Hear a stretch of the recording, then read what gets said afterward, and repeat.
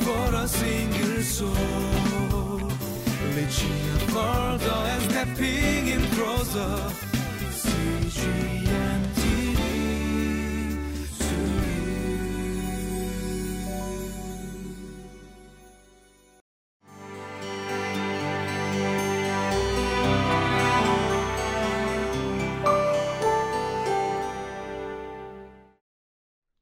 I have a complaint. I have a bone to pick with you. Well, not really with you. But what do I do when I'm frustrated? When I don't know who to go to in a problem?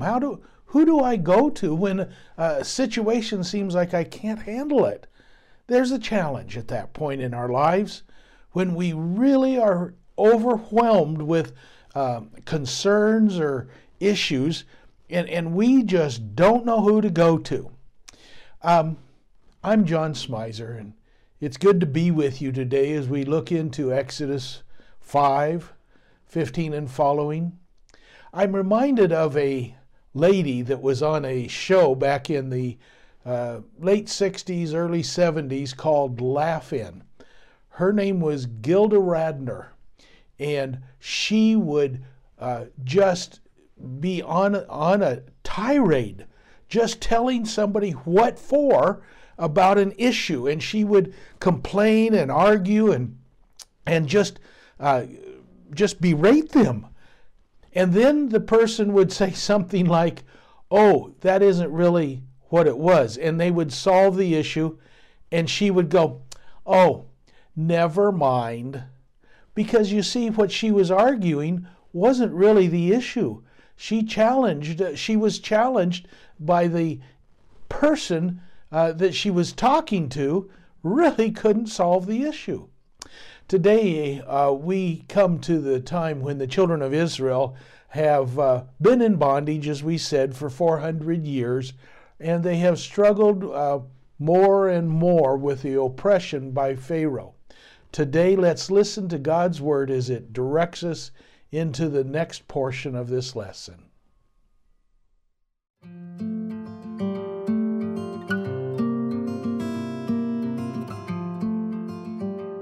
Exodus chapter 5 verse 15 through chapter 6 verse 1. Then the Israelites' overseers went and appealed to Pharaoh. "Why have you treated your servants this way? Your servants are given no straw, yet we are told, 'Make bricks.' Your servants are being beaten, but the fault is with your own people." Pharaoh said, "Lazy, that's what you are, lazy. That is why you keep saying, 'Let us go and sacrifice to the Lord.' Now get to work. You will not be given any straw, yet you must produce your full quota of bricks." The Israelite overseers realized they were in trouble when they were told, "You are not to reduce the number of bricks required of you for each day." When they left Pharaoh, they found Moses and Aaron waiting to meet them. And they said, "May the Lord look on you and judge you. You have made us obnoxious to Pharaoh and his officials and have put a sword in their hand to kill us." Moses returned to the Lord and said, "Why, Lord, why have you brought trouble on this people? Is this why you sent me? Ever since I went to Pharaoh to speak in your name, he has brought trouble on this people, and you have not rescued your people at all." Then the Lord said to Moses, "Now you will see what I will do to Pharaoh. Because of my mighty hand, he will let them go. Because of my mighty hand, he will drive them out of his country." You see, here it is that the Israelites are under the oppression of a tyrant, one who is just egotistical, self-absorbed, all of the terms you would want to use about someone who thinks they're in charge. And then also there are the slave drivers, those who are telling the people what they've got to do and everything. And so as we listen to the reading, who was it that the people went to deal with this issue? Our very first verse says, "Then the Israelite overseers went and appealed to Pharaoh." Who were they going to? They went to Pharaoh. Who do we go to in our problems? When our families have issues? When our jobs are a challenge? when there's something at the church, who do we go to for sorting this thing out? They thought Pharaoh would be the one. Let's see what he says. And they approached him and said, "Why have you treated your servants this way?" Okay, here's a little sidelight. Whose servant were these Israelites? They were not Yahweh's servants.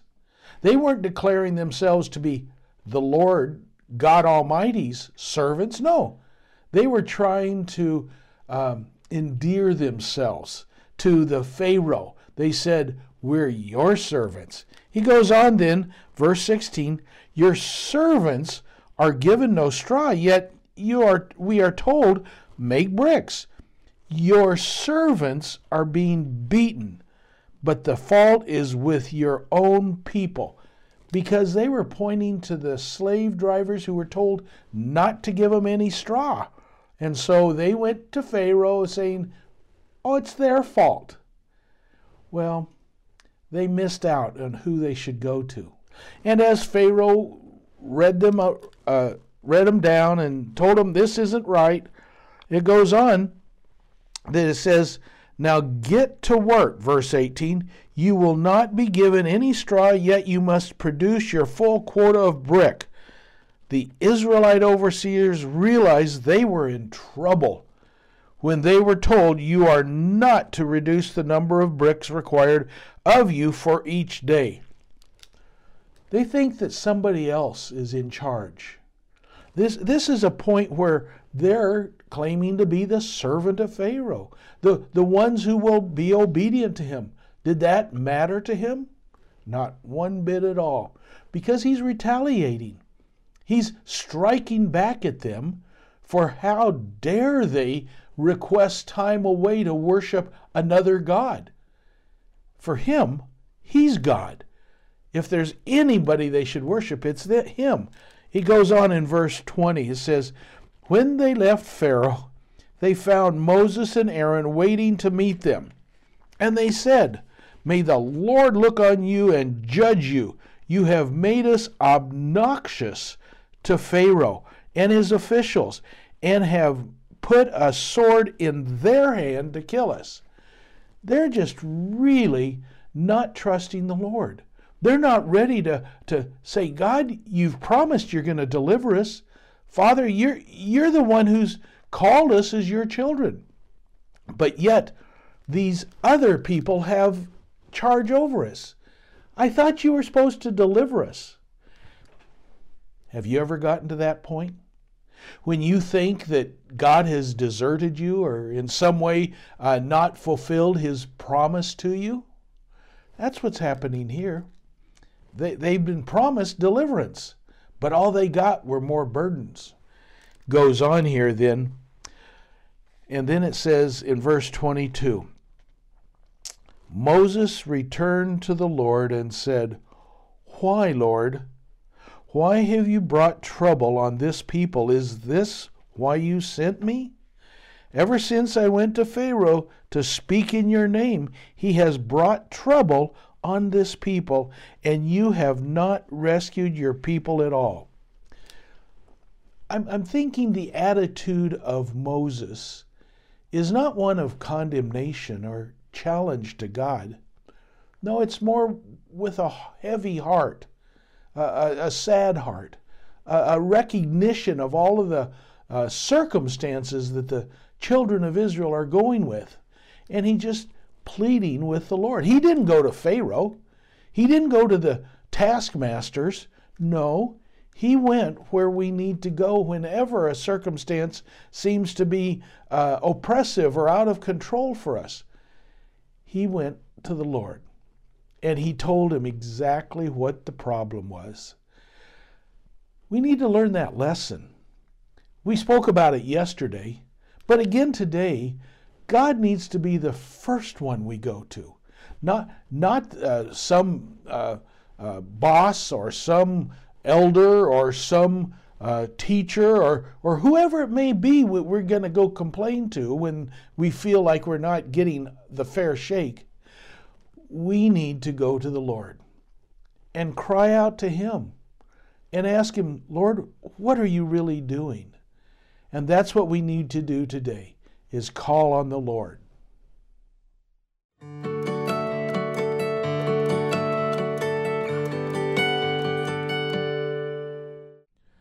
Okay, what can we expect when we go to the Lord in prayer? When we go to Him with our concerns? When we seek His answers to the challenges we have? Well, we saw what happened when the Israelites went to Pharaoh. They got no relief. They got no answers. And then they went and complained to Moses. They challenged, what is he trying to do to them? He's making it worse. This 400 years of bondage is now becoming even worse than it's ever been before. Well, Moses, as we said earlier, knew where to go. He went to the Lord to cry out to Him. What does the Lord say? Then the Lord said to Moses, now you will see what I will do to Pharaoh. Because of my mighty hand, he will let them go. Because of my mighty hand, he will drive them out of his country. You see, the issue is now. It's a threshold. It's a time when things are going to be different. The way it was in the past, but now we're moving forward, and the Lord is going to do some mighty things. When we go to Him with our concerns, He says to us, now, and He'll move forward. Let's go to Him. Heavenly Father, today we understand that it's your mighty hand, your mighty arm that is able to accomplish so much. Lord, we thank you that you are always on our side. You want the very best for us. So in these days, Lord, as we struggle with challenges, we cry out to you. First and foremost, you first of all.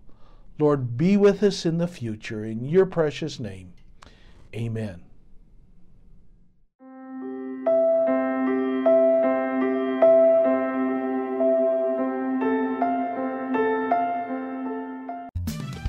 For a single soul, reaching further and stepping in closer.